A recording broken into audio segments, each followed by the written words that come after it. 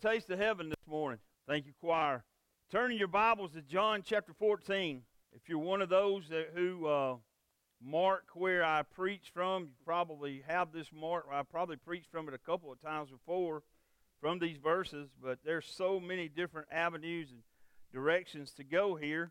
This morning I want to talk primarily about heaven and about Jesus' instruction of how to go, how to get there. For the next few weeks after today, we'll talk about the cross of Christ. We'll talk about the events surrounding the cross, and we'll talk about all the things that were happening there around and before the day of the crucifixion and on the day of the crucifixion. But before those things happened, Jesus gave his disciples some great comforting words, and I want to read those to you this morning. Would you stand for just a moment in honor of the reading of God's word? The Bible says this in John 14, beginning in verse number 1, "Let not your hearts be troubled. Believe in God, believe also in me. In my Father's house are many rooms. If it were not so, would I have told you that I go to prepare a place for you? And if I go and prepare a place for you, I will come again and will take you to myself, that where I am, you may be also. And you know the way to where I am going." Thomas said to him, "Lord, we do not know where you are going. How can we know the way?" Jesus said to him, "I am the way and the truth and the life. No one comes to the Father except through me." Father, bless the reading of your word. Bless the hearing of your word. Father, may our hearts and souls be focused on what you have to say to us today about our troubles and about heaven and about eternity with our Father. We ask it in Jesus' name. Amen. A woman approached the pearly gates and was greeted by St. Peter, who said, "Before you enter, you must spell a word." "Oh," she said, "what word?" "Any word you like," he told her. She said, "I'll spell love, Love. St. Peter told her she could go in, but asked if she would mind staying there a moment while he went to get something. "What do I do if someone comes?" she asked. "Just tell them to spell a word," St. Peter answered, and left. She stood there only a moment when her husband came into view. She said, "What are you doing here?" And he told her, "I was so distraught at your funeral that when I was driving home, I got into an accident, and here I am." And she said, "Well, you have to spell a word before you can come in." He said, "What word?" And she answered, "Czechoslovakia." Now that's bad theology, I know, but it was funny. I want you to know this morning from the very get-go that Jesus Christ understands your troubled heart. If you have worries and anxieties and problems and fears and doubts and confusion, Jesus Christ understands those things that you are going through, because he came to this earth, he wore human flesh, and he is able to empathize with our day-to-day struggles. There are days in our lives when it feels like we are overwhelmed, where our hearts are weighted down with anxiousness and worry, and it should be remembered that Jesus spoke words of comfort to the men who were closest to him. In one sentence, he gave them this encouragement when he said, "Let not your hearts be troubled." And when I was a young Christian and I would read those verses, it would puzzle me and trouble me as to why Jesus was having to tell the very men who were in his presence for 3 years, the very men who had walked with him, who had watched him perform these great miracles and had heard his great teaching and had seen his great authority. How could these men have trouble in their heart when they are with the Lord Jesus Christ himself? How could they have doubts and worries and fears? They're with God in the flesh. And then I became a better student of Scripture, and I read the events that were around there, and I know the emotional roller coaster of the past few weeks that were leading up to this moment when Jesus spoke to them. Think about this: as they entered into Bethany and they came to the home of Simon the leper, and they were there having a meal together. And Mary, the sister of Lazarus, came in and she broke the alabaster box, and she anointed Jesus there. She washed his feet, and she washed his feet with her own hair. And in doing so, it was a ritual that was performed for someone who was being buried. And the men looked at these things, and they're puzzled by them. And they noticed that one of the 12, the man named Judas, is especially upset by these events. And he leaves the scene, and he's so upset that he will put into motion things that will take place. They think about knowing that not only do the religious leaders have a plot to kill Jesus, but now they find out that the religious leaders also have a plot to kill Jesus' friend Lazarus. Because everywhere that Lazarus goes, people say this is the man who had been buried for 4 days, and Jesus called him out from the tomb, and they see Lazarus alive, and they believe in the power of the Lord Jesus Christ, and they begin to leave the synagogues and follow Jesus. Then they have witnessed the triumphal entry there, what we call Palm Sunday, and they've seen the people throw their coats down in front of Jesus as he comes in on a donkey, and as he's riding in on that procession, and the people are waving palm branches, and they're yelling, "Hosanna to the King." They are just enraptured, and they are just beside themselves, and they're waiting on Jesus to enter into Jerusalem, expecting him to set up an earthly kingdom. But instead he goes in and he turns over the tables in the temple and drives out the money changers. And now they have finished the Passover feast, and Jesus has washed their feet. And Jesus continues to speak these words, these cryptic, mysterious phrases about leaving them and about all the things that are surrounding these events. Their heads are spinning. They are just troubled by all of these things. But I want you to think also that Jesus Christ himself had a troubled heart. Jesus is speaking this phrase of the greatest comfort that anyone could ever hear just after he has watched Judas reveal himself as the betrayer and watched Judas leave, knowing that Judas is leaving the Passover feast to go and put into motion the final hours of Jesus' earthly life. He says these words of comfort on the heels of having just had to say to one of his closest disciples, Simon Peter, "Simon, not only are you going to abandon me, but before daylight you're going to deny me 3 times. And Jesus' heart is heavy, and Jesus' heart is troubled. It's only a few hours before he knows that he will go into the Garden of Gethsemane, and he will agonize in prayer. And he will ask the Lord, he will ask the Father, if there is any way for you to take this cup from me, please take it now. But not my will, but your will, Father. And he knows that he is within 1 day of his own crucifixion. But even in the midst of this personal agony,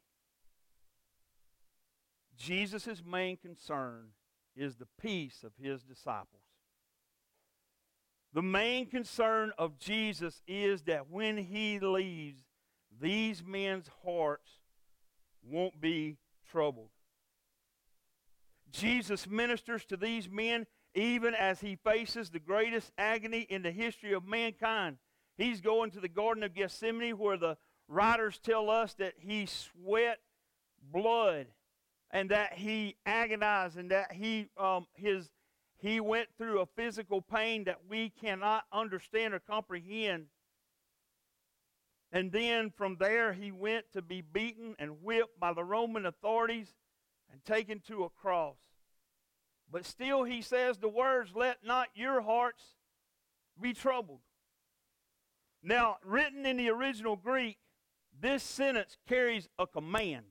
This sentence that Jesus says could have been said in this way. Stand up straight. Put your shoulders back. Pull your chin up. Get those tears out of your eyes. Stop whining and complaining and get busy. I've got something I have to do. You have something you have to do. Let's get busy and let's get it done. But instead, in the context that we read these words in, we know that Jesus gently says to them, don't let your hearts be troubled. The Lord's words of comfort were not just for those men at that moment. They are just as real for every one of you sitting here this morning. Jesus says to us today, let not your hearts be troubled. What are you troubled by this morning? What is it that is weighing heavy on your heart today? What is it that you are anxious about and that you're worried about? Simon Peter had added a weight of trouble to the heart of our Savior that was a burden to Jesus. But later Simon Peter would write these words in 1 Peter 5:7 when he said, cast all your anxiety on him because he cares for you. Think about that word, cast. Those of you who are good fishermen, think about what you do when you cast. You're throwing. You're throwing. The word here, cast, is meant to say that we throw it so far that we can't see it anymore.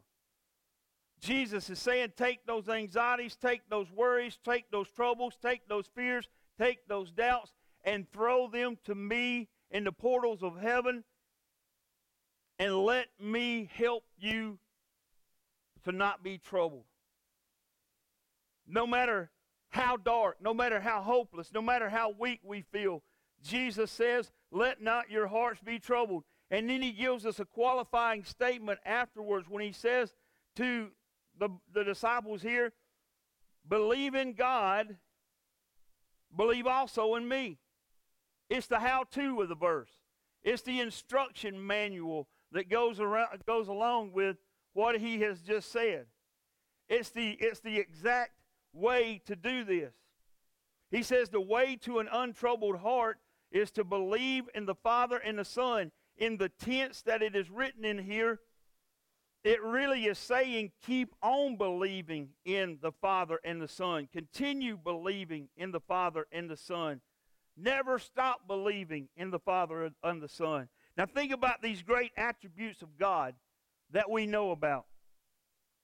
Think about these three great attributes of God that we see in our relationship with him. First of all, he's omniscient. He's omniscient. It means that he knows everything. There's nothing hidden from him. And in your life, he knows your trouble. He knew your trouble before you knew your trouble.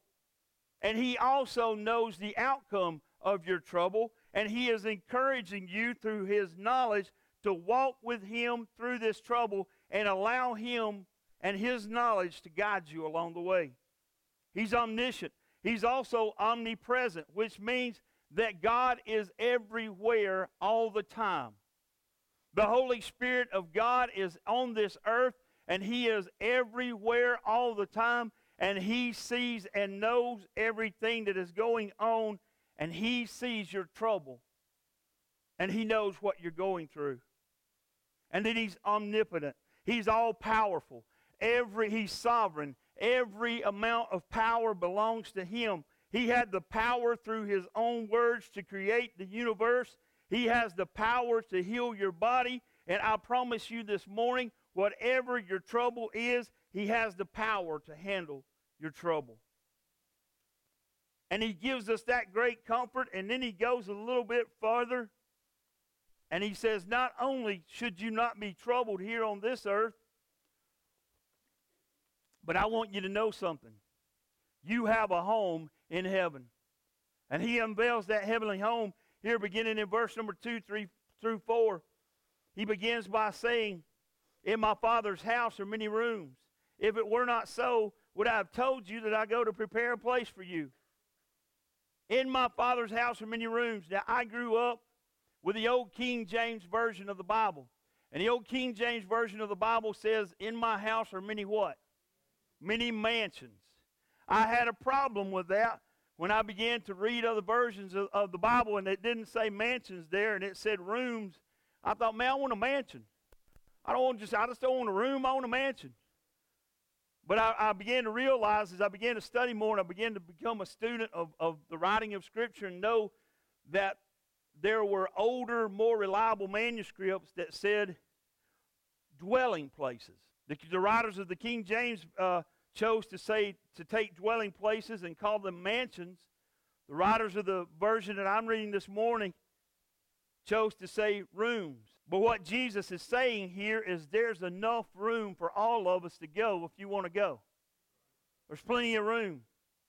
There's much dwelling places there in heaven. Christ has addressed our troubled hearts, and now he wants to show us how he's going to provide rest for us. Shortly after these words that Jesus speaks in John 16:33, he will say to the disciples, in the world you will have tribulation or trouble. In other words, he's saying you live in an evil, troubled world, and because of that, you are not exempt from being troubled or being oppressed by those things. But he says to them at the end of that sentence, he says, but take heart because I have overcome the world. And now he is telling them here in verse number 2 in John 14, he shows us his design for our eternal rest. Now notice, Jesus doesn't go into an elaborate description and detail about heaven, about the physical part of heaven. John, who writes this gospel here, will later on he will write the Revelation. And in Revelation chapter 21 and 22, if you want to go later on this afternoon and read those two chapters, John lays out the beauty of heaven. A city 4 square with gates of pearl and streets of gold and a new Jerusalem that comes down. But Jesus doesn't go into all that detail. Jesus simply says for our comfort and to relieve the worries of this life, Jesus simply says it's where the Father and the Son are going to be, and that's what makes it wonderful. And when the boys were young, we would go on vacations, and Bree was famous to us for finding the cheapest room possible. Now, when I was a boy, my dad would take us on vacations, and he would go, when we would get to the motel we were staying in, my dad would go into the room that we were supposed to be staying in. He would inspect that room, and if that room wasn't up to standard, we didn't stay there. I have left motels before. My dad walking out shaking his head. When he came out shaking his head, I knew we were moving on down the road. Now, he wanted the most for his money. Bree, she just wanted not to spend a lot of money. And so we have checked into motels before. My boys would call back home to my dad and say, we would be at the beach, and they would call my dad and say, will you please come get us, Papa? They've got us staying in this dive. I have actually stayed in a motel where I noticed that there were some things that weren't done and I actually came to find out that the motel was scheduled for demolition within the next month. I'm being honest. We have stayed in some of the, it's amazing that we made it out of some of these places. But now, almost 15, 20 years later, what matters most, I don't really remember all the details about the rooms. What matters most is that we were there together. And that we spent that time together. Listen, I know the physical structure of heaven. I've read it. I know it's going to be beautiful. I know it's going to be overwhelming. And I know beyond the beauty and the overwhelming part of it, I know that every part of heaven plays a purpose in fulfilling Scripture in the way that it's built. All of those things are going to overwhelm me, I'm sure. But the fact that I will be in the presence of God is what will matter most. The fact that some point, as Paul said, to be absent from this body is to be present with the Lord. The actual fact that my soul will go immediately to be in the presence of the Lord Jesus Christ. It doesn't matter if I'm in a mansion. It doesn't matter if I'm in a room. It doesn't matter if I'm in a cabin in the corner of glory land. Just get me there to Jesus. Heaven is not an eternal Disneyland that God created for us to hang out and have good vibes. Heaven is our eternal home where we will worship our holy God in the manner in which we were supposed to when we were created. There will be no sin, there will be no sorrow, there will be no the things that weigh us down. We will be able to give God the worship He deserves, and we will be able to do that throughout eternity. And Jesus says here, I am going to prepare that place for you. I want you to replace you with your personal name. Jesus says, I am going to prepare a place for Michael. I'm going to prepare a place for Linda. I'm going to prepare a place for Jeremy. I'm going to prepare a place for Ty. Put your name right there and know that if you were the only one who were going to heaven, Jesus wouldn't go to any less length of work for what He did if it were only you. Now it's customary. Jesus says that He's going ahead of us. It was customary in the time of Jesus to send someone ahead to prepare. John the Baptist had come making the way for the Lord Jesus Christ. In this context of the story that we're reading, Jesus had sent Peter and John ahead to make ready for the Passover meal. And now Jesus is ahead of us preparing our place in heaven. Now I want you to imagine this for just a moment. Just like the song said, I can only imagine. The one who in 6 days created the universe that is so beautiful that we see. The one who in 6 days created the mountains and the oceans and the seas and the rivers and the valleys and all the beautiful things that we are able to enjoy here. The one who did those things in 6 days has been working on our preparation in heaven for over 2,000 years. Can you imagine what He has accomplished in 2,000 years? It is amazing to think about. And it is important to remember this. Jesus is ahead of us preparing our place in heaven, and the Holy Spirit is here with us, and He should be preparing our hearts through our daily sanctification to want to be more like Jesus and to want to be at home and to have a longing for heaven. Paul said that we are citizens of heaven. I'm not my address, my physical address here is Piedmont, Alabama. My driver's license says that I'm a resident of the state of Alabama. My passport says I'm a citizen of the United States, but my heart says I have a home in heaven. And we should have a longing. Every Christian should have a great desire to be in heaven. Henry Venn was a great Puritan preacher. And in his biography, they tell about him there in the moments as he's dying. And they tell Henry Venn, you only have a few hours to live. And this excited his heart so much, he began to talk about going home to heaven. And he began to become so excited about going home to heaven that he lived another 2 weeks. We should be with the mindset Jesus says that where I am, you may be also. Not only should we have a longing for heaven, but we should understand that Jesus has a longing for us to be there. And this is the purpose of the departure and return of the Lord Jesus Christ. And this is heaven for the believer to be where Jesus is and with Him forever. In Acts chapter 1, verse 11, the angels speak to the disciples who are standing there, who are looking up into the sky, and they say, why are you standing here gazing? This same Jesus who departed this way, some way will in likewise manner return. And what the angels are saying, don't stand up gazing all the time. Be ready and serving and willing to do what He's asked us to do. And Jesus goes on in verse number 4, and He says, you know the way. The path to the Father's house is now plain. It's obvious how to get to the Father's house. Now, Bree's famous for being cheap. I'm famous for getting lost. I've never been to a major city in the southeast that I didn't get lost.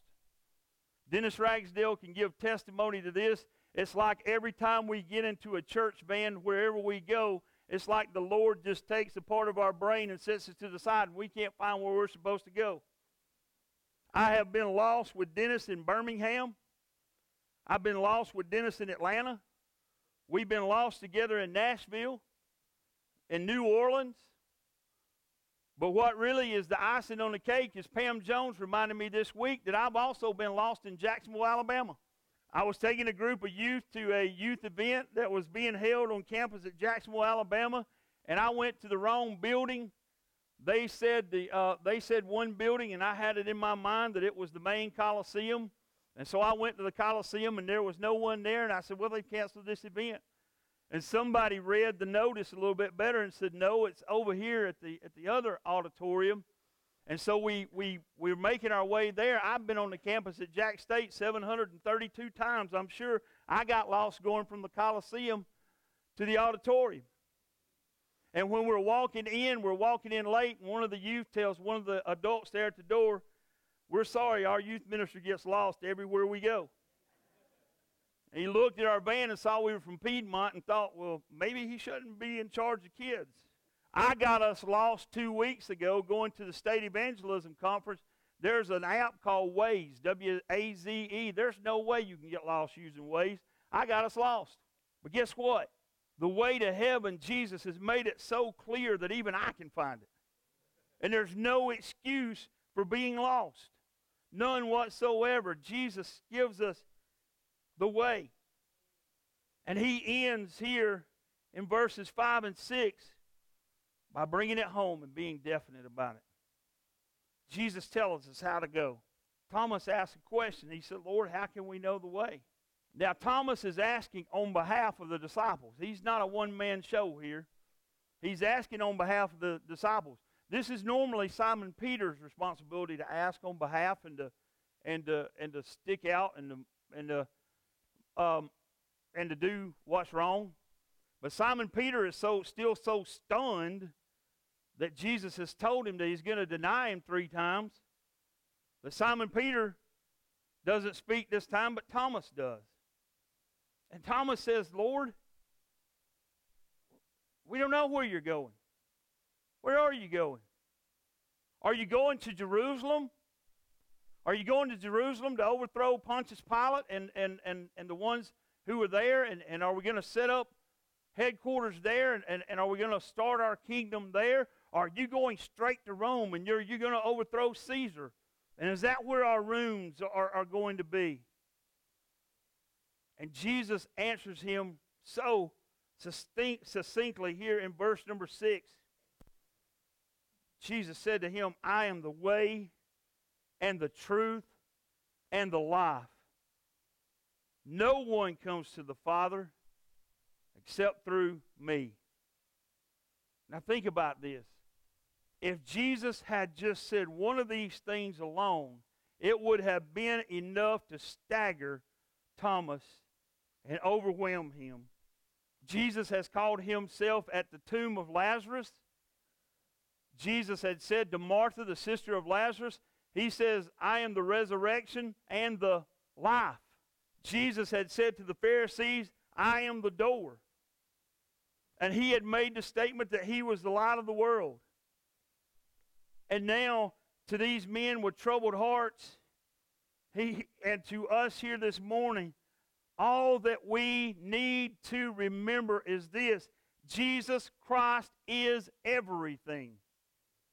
In his statement here where he says he is the way, the truth, and the life, he says there's not one thing that I am not. There's not one detail that I have not taken care of. There's not one iota of anything outside of me that you need. I am every single thing you ever have to have. Bree and I were talking last night about the devotion, and we were talking about yesterday, day 3, Saturday. And she told me that she had underlined these words, and I have highlighted those words this morning because it fits so well with what we're talking about this morning. It says, when all is said and done, what difference will it make if we drive luxury cars, eat vitamin-enriched foods, live in palatial homes, and are buried in mahogany caskets? If we rise up in judgment, to meet a God we do not know. Let His goodness take you by the hand today. He will lead you to repentance. It may be that for too long you have called all the shots. Put your hand in His hand today. Go ahead, do it. He will lead you to repentance. And that's exactly what Jesus says here. He says, nobody comes to the Father except through me. There's no other way. No other way. He says you're not coming through Jesus, the good man. You're not coming through Jesus, the great teacher, or Jesus, a prophet sent by God, but you are coming through Jesus, God in the flesh, God the Son, God who was your sinless substitute on the cross at Calvary. And He says if you try to go any other way than around that cross, then you are going on your own power, and you're going another way. And Jesus says, I'm telling you the way, and I'm telling you the truth, and I'm telling you that I am the only life that you can hope for, and that you need to repent and believe.